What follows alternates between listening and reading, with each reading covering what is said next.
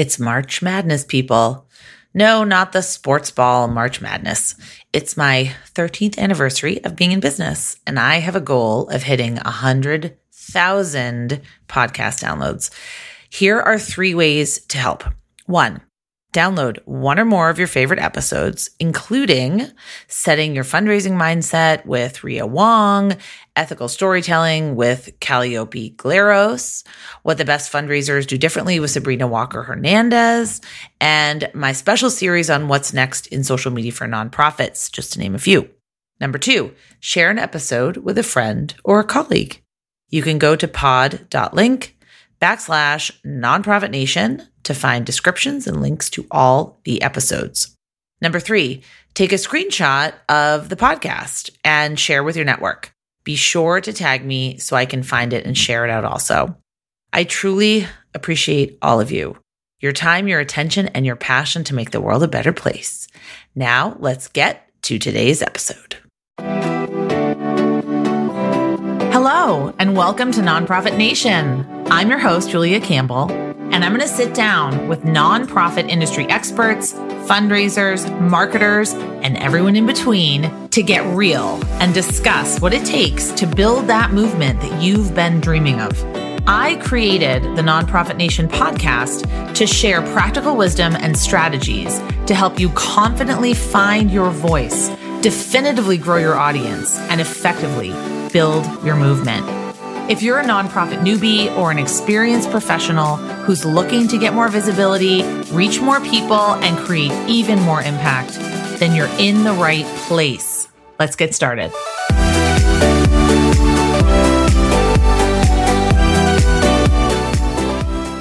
Hi, everyone. Welcome back to Nonprofit Nation. This is your host, Julia Campbell. I am thrilled to be here with you today because if you have spoken to me or read my newsletter or listened to this podcast or even heard me on any other podcast, you know that my number 1 book in 2022 was called Free Time. And I actually have the author here today, and I'm so thrilled. So Jenny Blake helps forward-thinking organizations and individuals map out what's next. She's an international keynote speaker and author of another fantastic book, the award-winning Pivot, The Only Move That Matters Is Your Next One. Jenny hosts 2 podcasts, Free Time for heart-based business owners and Pivot with Jenny Blake for navigating change.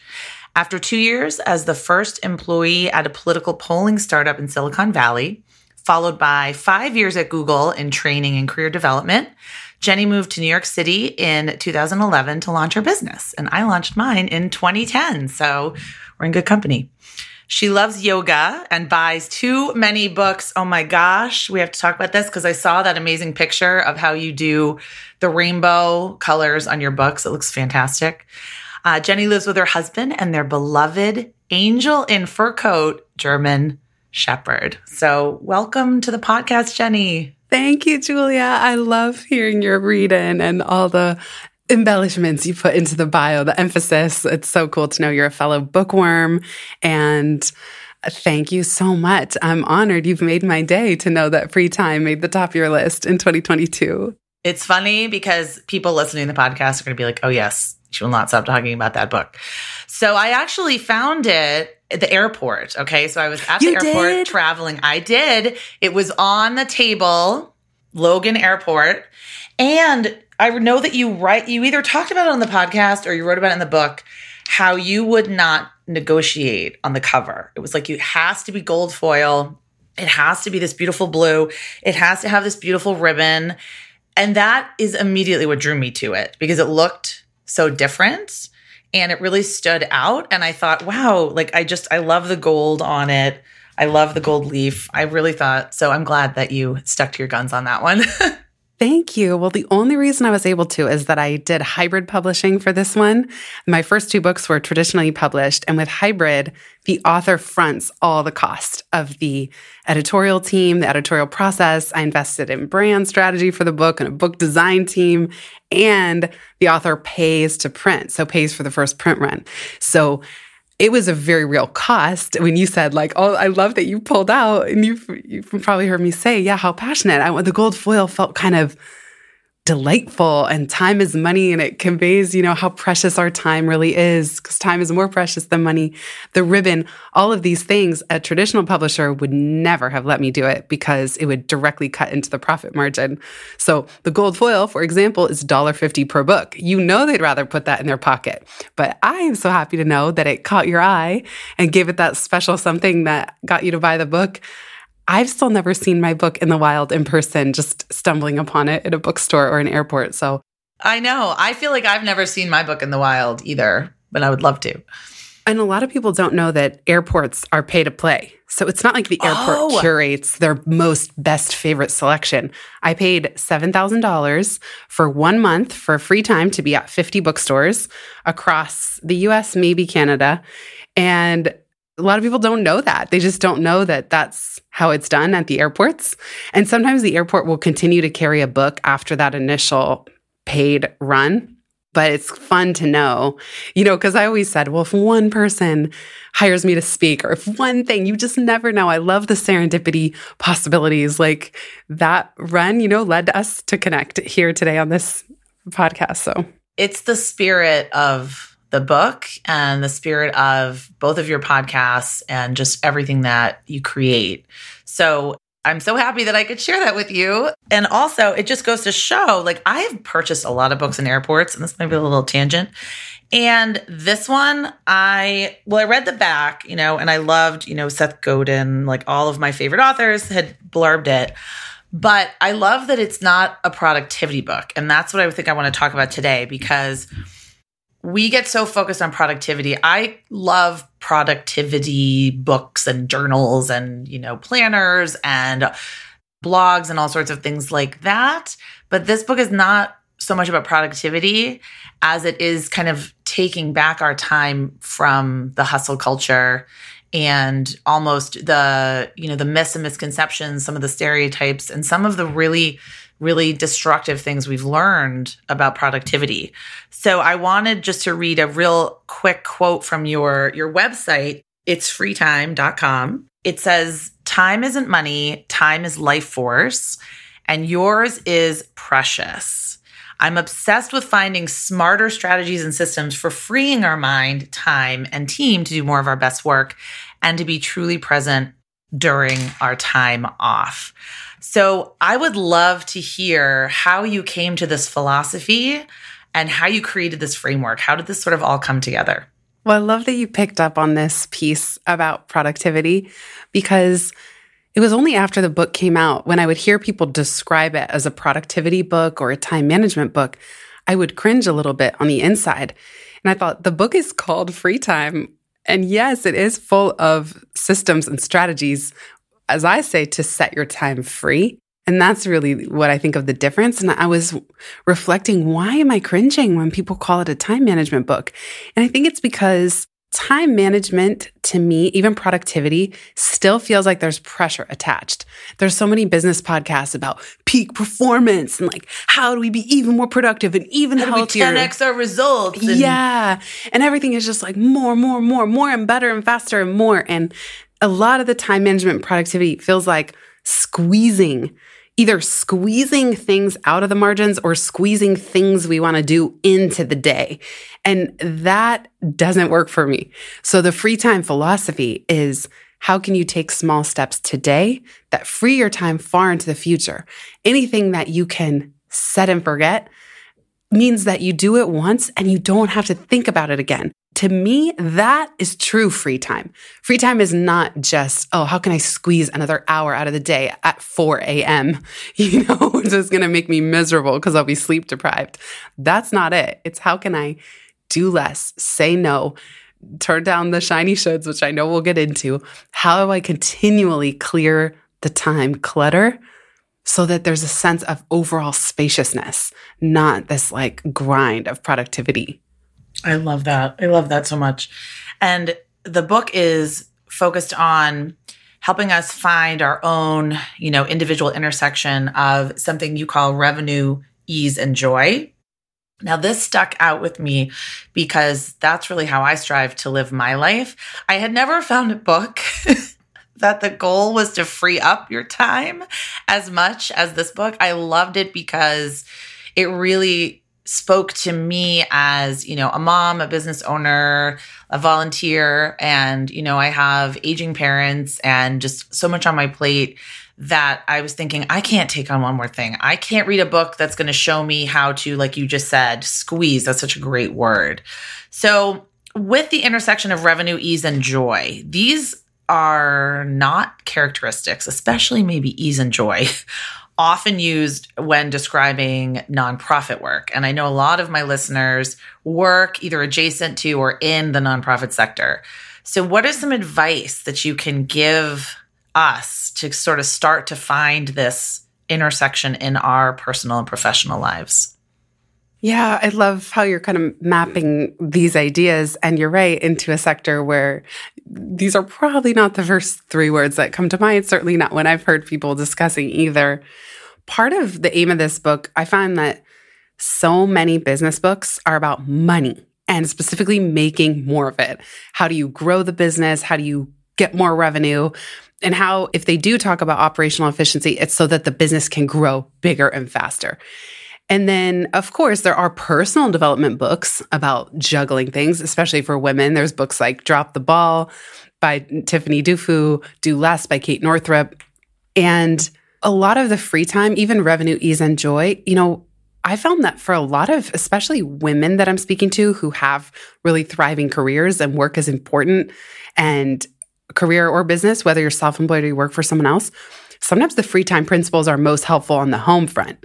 It's like, if we can problem solve the really annoying life admin, that's the title of another book that I love. If we can solve for that, our mind is going to be clearer for the work stuff. And then we can turn to the things that might seem a little trickier.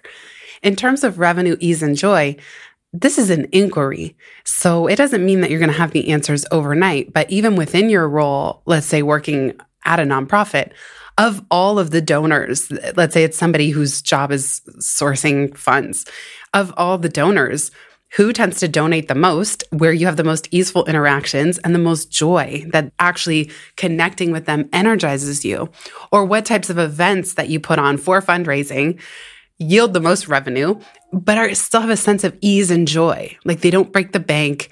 You're not miserable planning it. In my business, I learned I don't really like doing live events, not because they're not wonderful on the day of, but I find that the part that really drags me down is trying to fill seats. And I feel like I just have to, the stress of constantly having to promote it until enough people register stresses me out, and there's better uses of my time. So it's more like by holding this inquiry of these three qualities, by the way, for anybody listening, replace one of them. Like if the word revenue doesn't apply to what you're doing, replace it. Or if you don't care about ease, some people really believe in and love like hard work. And like, that's the way to get ahead. That's cool. I won't take it from you. Just what can you combine to make your unique day-to-day flow better? I agree with that completely. And just what you said about events, I think that's what really drains a lot of nonprofit marketers and fundraisers is that, first of all, a lot of the events are designed either to bring in the maximum amount of money. A lot of fundraising books out there, which I've read, and I've had a lot of people on this podcast, and there's nothing against fundraising books, but it's the same kind of thing. It's do more to bring in more money, but not really how can we do these things that we're already doing in a more efficient way. So a metaphor that you shared in the book that I would love for you to talk about, because this one actually I printed out and I put it on my wall because I thought about it in my personal life as well. And you write, how you bake is as important as what you make. Can you tell us about that? I love knowing that you printed this. I've totally done that. I was thinking about it because I was thinking like, so cool. Anyway, can you tell them what it means? And then I'm sure other people will want to print it out. Yes. And we should put in the show notes. My friend Jonathan Fields wrote a post called The Unfortunate Middle about navigating simple grace and then something like streamlined complexity and the unfortunate middle. I printed that article. I handed it to my husband when I was going through a really big dip in my business. I was like, please read this. This will explain everything to you about my mood swings, what's going on. So I'm so with you, Julia, on printing this. And I love that you printed this specific piece. So how we bake is as important as what we make. I believe that how we go about our business and our jobs and our projects is as important as the final product and the output and the results. And here again, it kind of veers from typical business books, which are all about the end result and hitting the goals and hitting the target. But this metaphor in this part of the book gives two scenarios. If you're going over to a friend's house and they're baking you a cake, if friend A is baking it with stress and misery and almost resentment, and you show up and they're sweating and they're unhappy, and sometimes authors will like talk about writing their books this way. Oh, it's so hard. It was the hardest year of my life. And then imagine this friend hands you this piece of cake. Like you almost feel guilty eating it. It's like, oh my God, they've martyred themselves just so I can have this bite of cake. And they seem so miserable. And it's just infused with a really bizarre, if not negative, energy. And nobody wants that for you as a creator, as a person. And I do believe that we sense it in the finished product. Like, sometimes if you order something online and it arrives and you can just tell that it's cheaply made and the goal was get the cost as low as humanly possible. It might even be a knockoff of someone who actually invented that product with kind of care and a spirit of innovation. And so scenario 2 in the cake baking is somebody who's completely joyful. They're enjoying the process. They're not just waiting for the finished product. And the example I give is of my husband, who genuinely loves cooking and baking. Oh, my husband does too, thankfully. Yeah, isn't that so cool? I love that. Yeah, and so it's joyful. They're singing. They have music playing. They're creating. My husband, I was going to say my brother because he loves to cook as well. I love all these men that are finding their way in the kitchen. My husband will throw in blueberries and bananas and coconut oil and one time even popcorn into a cake. And he doesn't set a timer. He just lets his nose tell him when it's done. And then he plates it so beautifully and he pours a glass of almond milk. And he's Lebanese, so this is part of his culture. But he's so proud and delighted and eyes sparkling to see somebody take a bite of this creation that he's made, that it's like you can't help but have fun in the process with him as the recipient. And so I ask the reader and to anyone listening, which cake would you rather have? And that just kind of is that metaphor for how we bake is as important as what we make, and not to overly emphasize any one end state or even accomplishment or accolade over the process. So if the process starts to really grind and have a lot of friction, stop, pause, recalibrate. How can I shift so that this is fun again? My friend Leanne asks, how can I fall in love with this again? So that you can just recalibrate how you're tackling whatever it is you're working on. Ooh, okay. So actually, I'm going to skip ahead to this question that I really wanted to ask you, just because I think it's a perfect segue. So you tell your team in the book to aim for the 70-20-10 rule. So ideally, you love 70% of what you do, 20% is neutral, and only 10% is draining. And I can literally hear the groans of some of my listeners and some of my clients. And when I read that, I thought that is just such a fantastic thing to strive towards. So what are some things we can do if our projects are really draining us? And what are some steps we can take if we find that we're at the 70% is draining threshold? Yeah, there are two perspectives here, one of the manager and one of the team member. And a lot of people listening are probably both, if you're kind of midpoint in your career. As the manager, I just don't believe if someone on my team is doing 70% work that drains them, I don't believe it's going to be good work, just from a selfish perspective. I don't think that's the best way to create the best work, the best output for our team if somebody hates doing it. We pick any two people and we know that when somebody loves what they're doing and it energizes them, they go the extra mile and they love doing it. They think about it more creatively. They're more skilled at it. And so I see it as a red flag. If somebody on my team is incredibly drained by most of their work, they're just not in the right role or they don't have the right project. And it's in the business's interests to shift that. You can't always shift it overnight, but I don't think it's doing anybody any good to stay miserable doing the work. And I know what you mean. Of course, people are rolling their eyes and easier said than done. I have found that just a simple conversation, one question, it can last an entire hour, is what's the work that energizes you most and what drains you most? That's the only question. You spend an hour on it. What else? What else? What else? And sometimes within a project, let's say their role is fundraising. Okay, within that, what aspects energize you most and what drains you most? And there's almost always a way to solve for the drainers, but you got to know what they are first. So I think it's really important to say to team members, you cannot offend me with your answer. I'm not personally offended to know what work drains you. I actually want to help you problem solve. And when team members have told me what drains them, we often find solutions that are better in the long run anyway. We eliminate something altogether. We're able to subcontract a piece of it out. We're able to automate. We're able to stop doing project clutter that didn't need to be done anymore in the first place.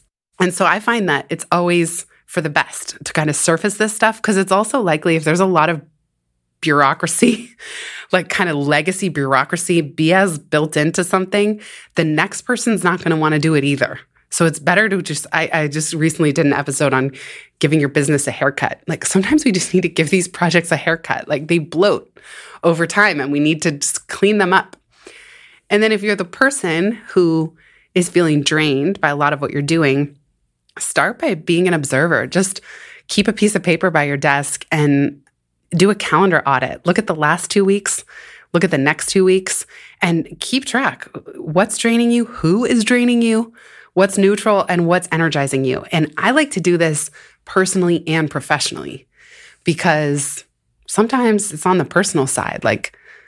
I remember at one point fighting with my husband about clutter in the house. It was just creating friction and I was getting resentful. And it's okay, I felt frugal about hiring a cleaner to come weekly, automatic, again, set it and forget it. But actually that was such a good decision for us because even if he grumbles on the day that she comes, I told him, you're not allowed to complain.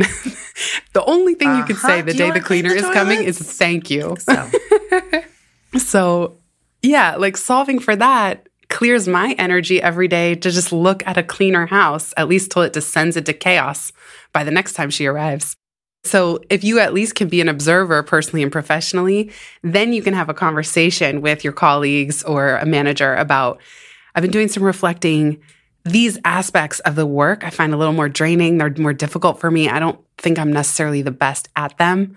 I'd love to brainstorm with you. Or I've already done some brainstorming and here are what I see as some next steps.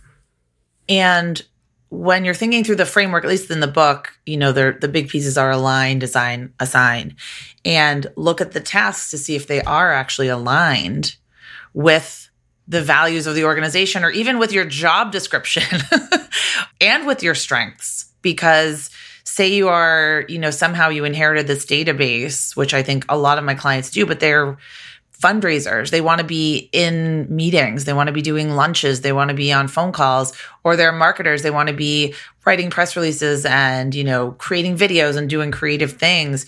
But if 70% of your time is taken up by this database, you might have to have a real conversation with someone about how it can either be, like you said, give it a haircut or be offloaded or automated in some way.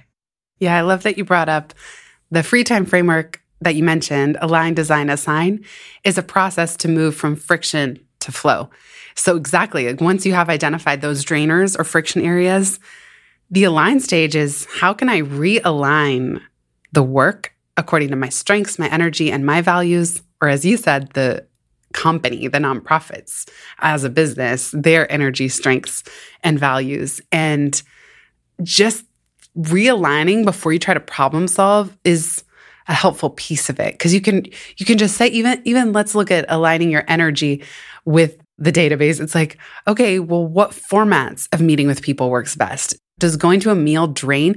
Probably going to a meal to meet with people. Some people would absolutely love it. And then other people would resent it. Like, oh, I got to do this again. Or they have a long commute. Or in my case, like I just find it draining to get actually dressed and not be in sweats.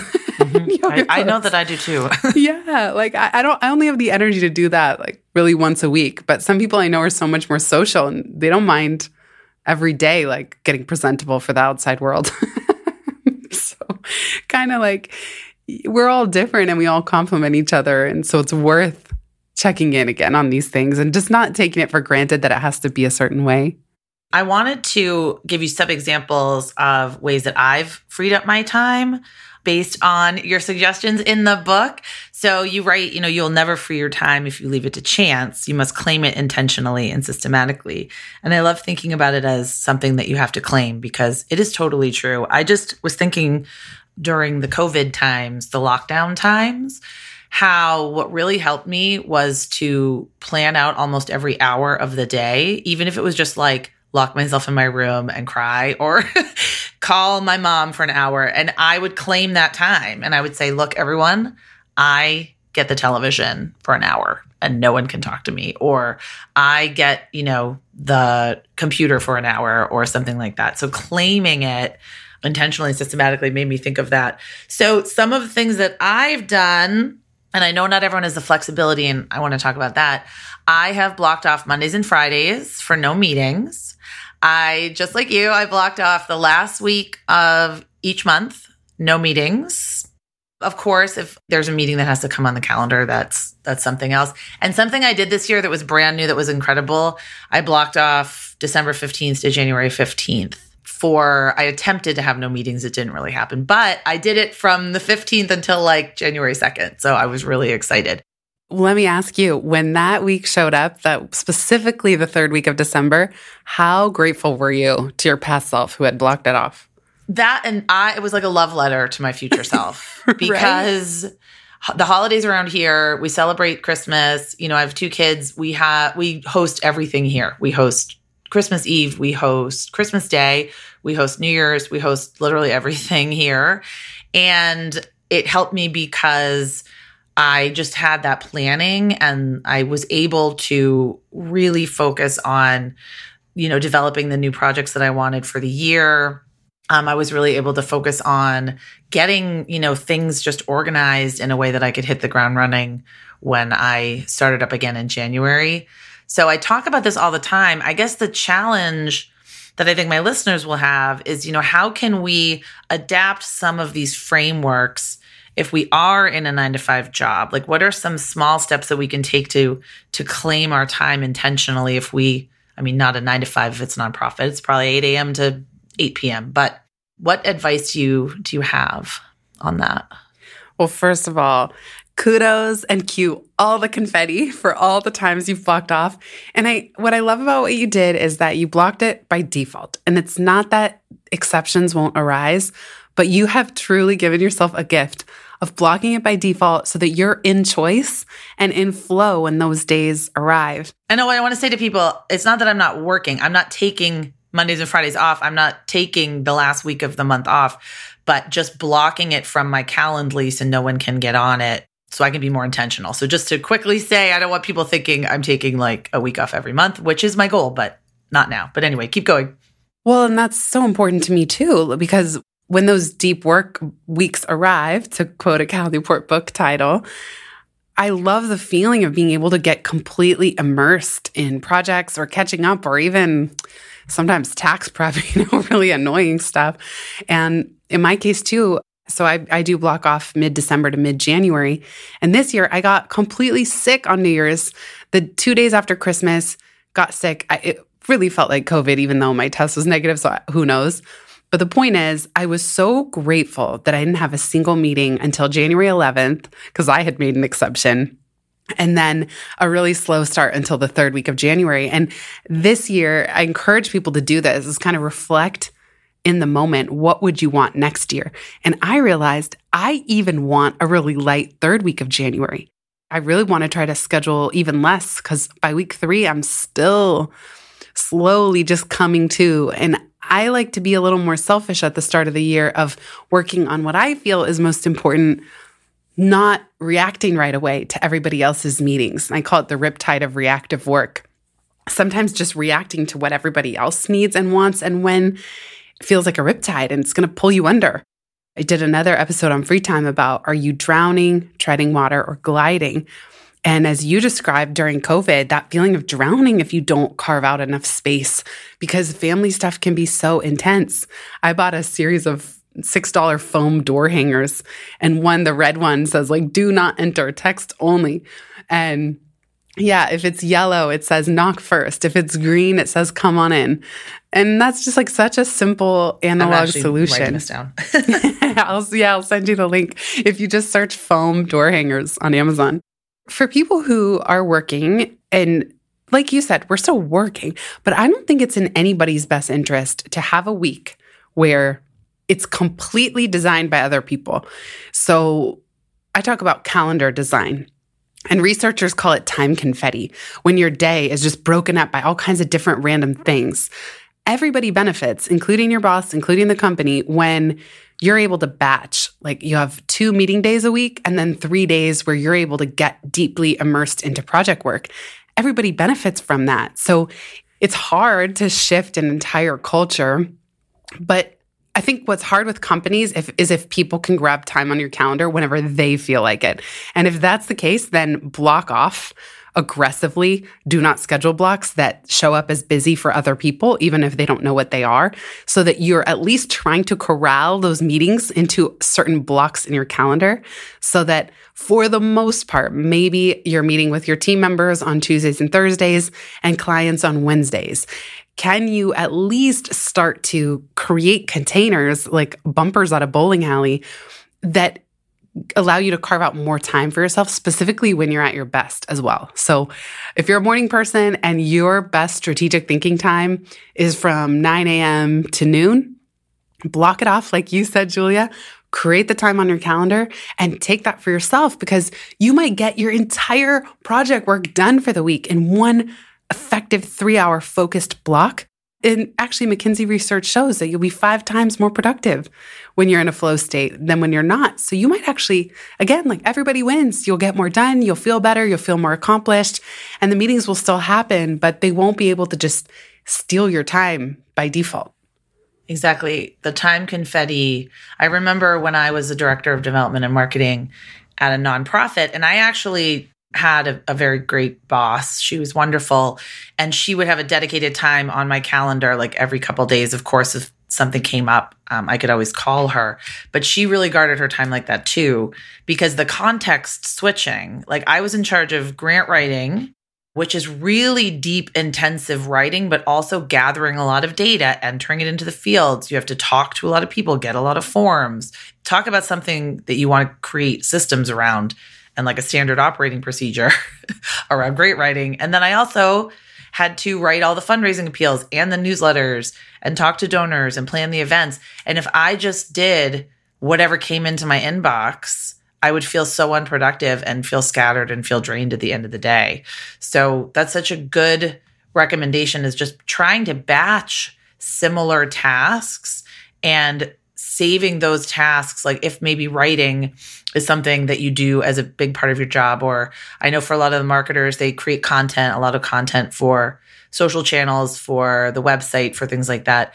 If your energy is really high in the morning, try to block off time and say, look, I'm going to create this week's content Monday morning from 9 to noon, and no one disturb me. And then you'll just get in that flow rather than the context switching that just takes so much of our energy and gives us decision fatigue at the end of the day. Yes. And that micro guilt, it's still hanging over your head every day. You're not quite done yet. Then you're scrambling at the end of the week.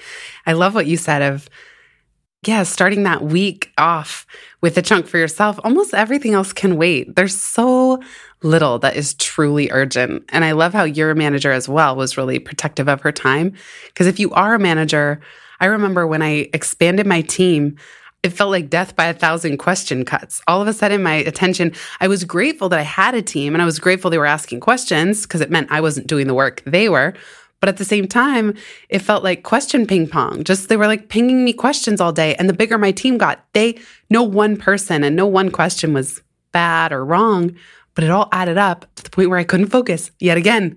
And so I had to develop processes around questions. And so some managers might implement some kind of office hour, or if you have questions about moving your projects forward, here's the chunk of time to schedule on my calendar. And if you are doing something like grant writing, maybe it's not that the whole week is so cordoned off, but like Tuesdays are grant writing day. And then you can get into a different flow. Sometimes I like to even go work from a different location if that's possible, and be in a special place that has a nice environment, or put on music, and you can just get into a completely different state than when you know you have a meeting coming up in 20 minutes or even an hour. Yes. And it's so funny because when you wrote in the book that even if there's a meeting on your calendar at 2:00, your whole day is like around it. And I so feel seen by that. I feel like I can't get into a state where I don't know what time it is. And actually, yesterday was a great example because it was, yesterday was a holiday and I had no meetings on my calendar and my kids went sledding and I had some time and I just thought, I don't have anything to worry. I have no calls. I have no recordings. I can really just sit and write and not have to worry about, oh, am I going to miss this Zoom call, or where's the link to this, or, do I need to prep for this meeting? So even having just a day like that is so helpful. I know a lot of people really struggle with that. But the key here is that you're never going to get this perfect, miraculous calendar. There are always going to be things that pop up. But I really want to cover one last huge piece of the book, systems, obviously, because that's something that I know you like to nerd out about.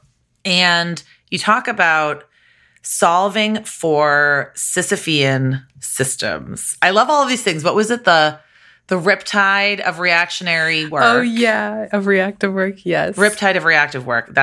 I can think we all can really sympathize with that and really understand that. But Sisyphean systems. So, if you don't know who Sisyphus is, actually my son just learned all about Greek gods, so he could probably tell us. But he pushes a boulder up a hill only for it to roll down every time it nears the top. So that, to me, when I read that, I thought, oh, email. Like, that's how I feel about email. So how can we start to identify some of these Sisyphean systems, and how can we start to solve for them? Yes. Email has been my Achilles heel professionally for the last 15 years, practically since it became ubiquitous, because it is reactive. It's entirely reactive for the most part, and it's completely unpredictable. And the only reward for getting to inbox zero is that within 0.5 of a second, there's something back again. Oh my gosh. And if I look back on the year and my number one activity was email, I don't feel that I've accomplished something. Whereas if I look back on the year and I've written a book, that's a different story. So a Sisyphean system, exactly as you shared the myth of Sisyphus, is anything where just doing more of it doesn't actually work. Like the only reward for more is more. So the phrase you often hear in a company is like, if you want something done, give it to a busy person. Yeah, the punishment often for people who are super productive is that people are just going to give you more work and more and more and more until you put up some different boundaries. So solving for Sisyphean systems, the other metaphor, you're right. I do love metaphors because they help me. Oh, it helps you really see it, visualize it. Exactly. Yeah. So in that chapter of the book, I talk about the game, and Netflix made a TV show called The Floor is Lava, where as little kids, you set up furniture items, couch cushions on the floor, and if you touch the floor is lava and you're out. Or you can jump from furniture piece to furniture, couch, cushion, etc. And so when we're working on something like email, instead of just responding to email, can we work on the process of responding to emails? So it takes longer in the beginning, but we're essentially trying to build furniture, aka process, not just be stuck in the never-ending lava. And so with email, the example would be saving templates. Am I going to send something like this again? Yes, I'm going to save it as a template. It would be creating process. In my case, I created a whole bunch of labels. Like I actually just have a label called task. If it indicates that one of these emails has something I need to do, or a label called scheduling, or I have an assistant who checks my inbox and I'll label something for her so that she can log in and immediately see what requires her action. And then I'll add secondary labels like for Faye, add to Notion. That means our documentation. Or for Faye, respond. So the separate label will say respond, draft. Sometimes I have labels for yes, no, and TBD, which means scheduling, JB to decide. Those are two separate labels. And it means, yes, we need to schedule this, but I first need to decide if I want to schedule it, or if I want to say yes to an incoming request. Or if I say scheduling and I tag it yes, and then I assign it to Faye, she knows what to do. She already knows it's a yes. So go ahead and work with that person to find a time. And so these are all examples. And I do have some templates and guidelines for this in the free time toolkit that's free, because it has been so vexing for me that every time I try to create this scaffolding for something like email, I'd like to share it back out so that I can just save some of us a tiny amount of the stress that can come from something like this. I love that. And what you say in the book, if you do something more than once, think about how you can automate the process, not necessarily like have a bot automate it, but how can you create a system around it so you're not constantly starting from scratch? Absolutely. And in fact, I just recorded an episode today on automation of ways to get better at it. Because some people say, oh, well, I'm not a systems person, or I'm not that great with software.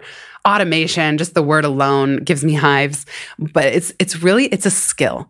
And it starts where you might not think you're very good at it, but it just like meditation teachers say, to become the watcher in your life, not just the person in the movie.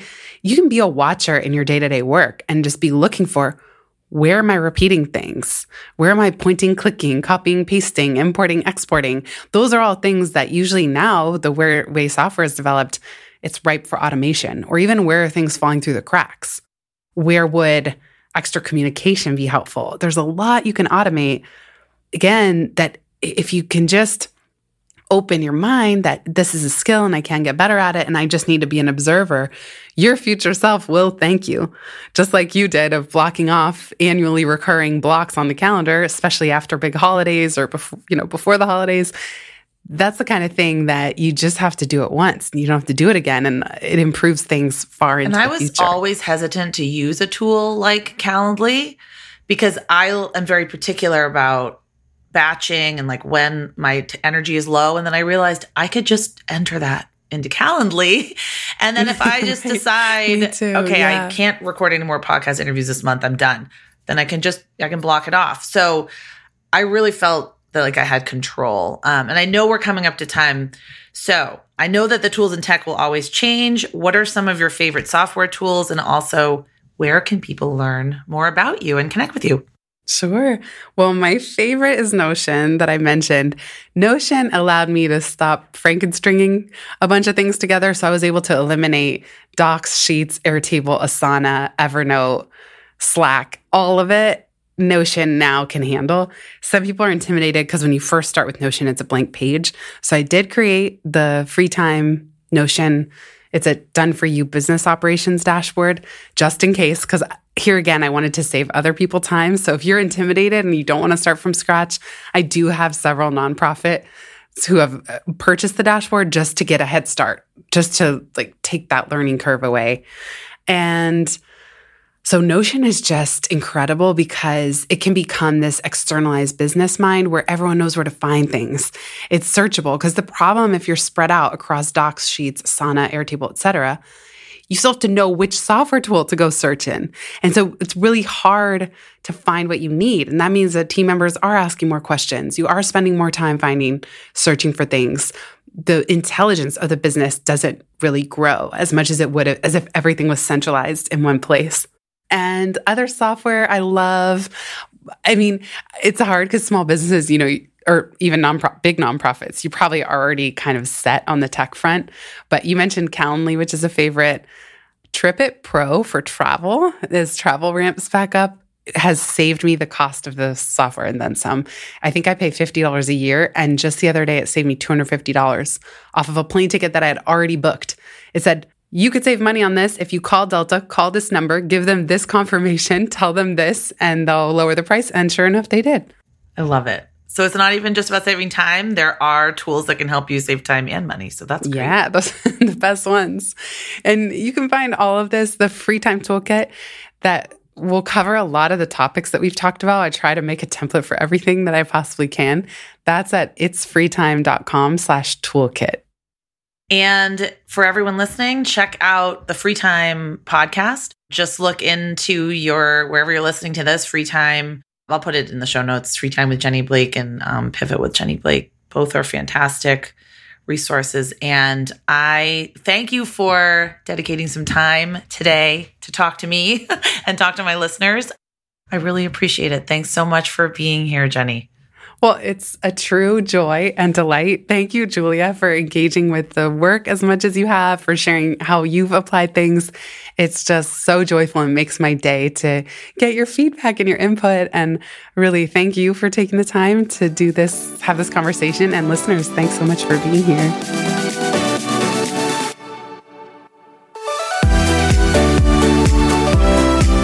Well, hey there.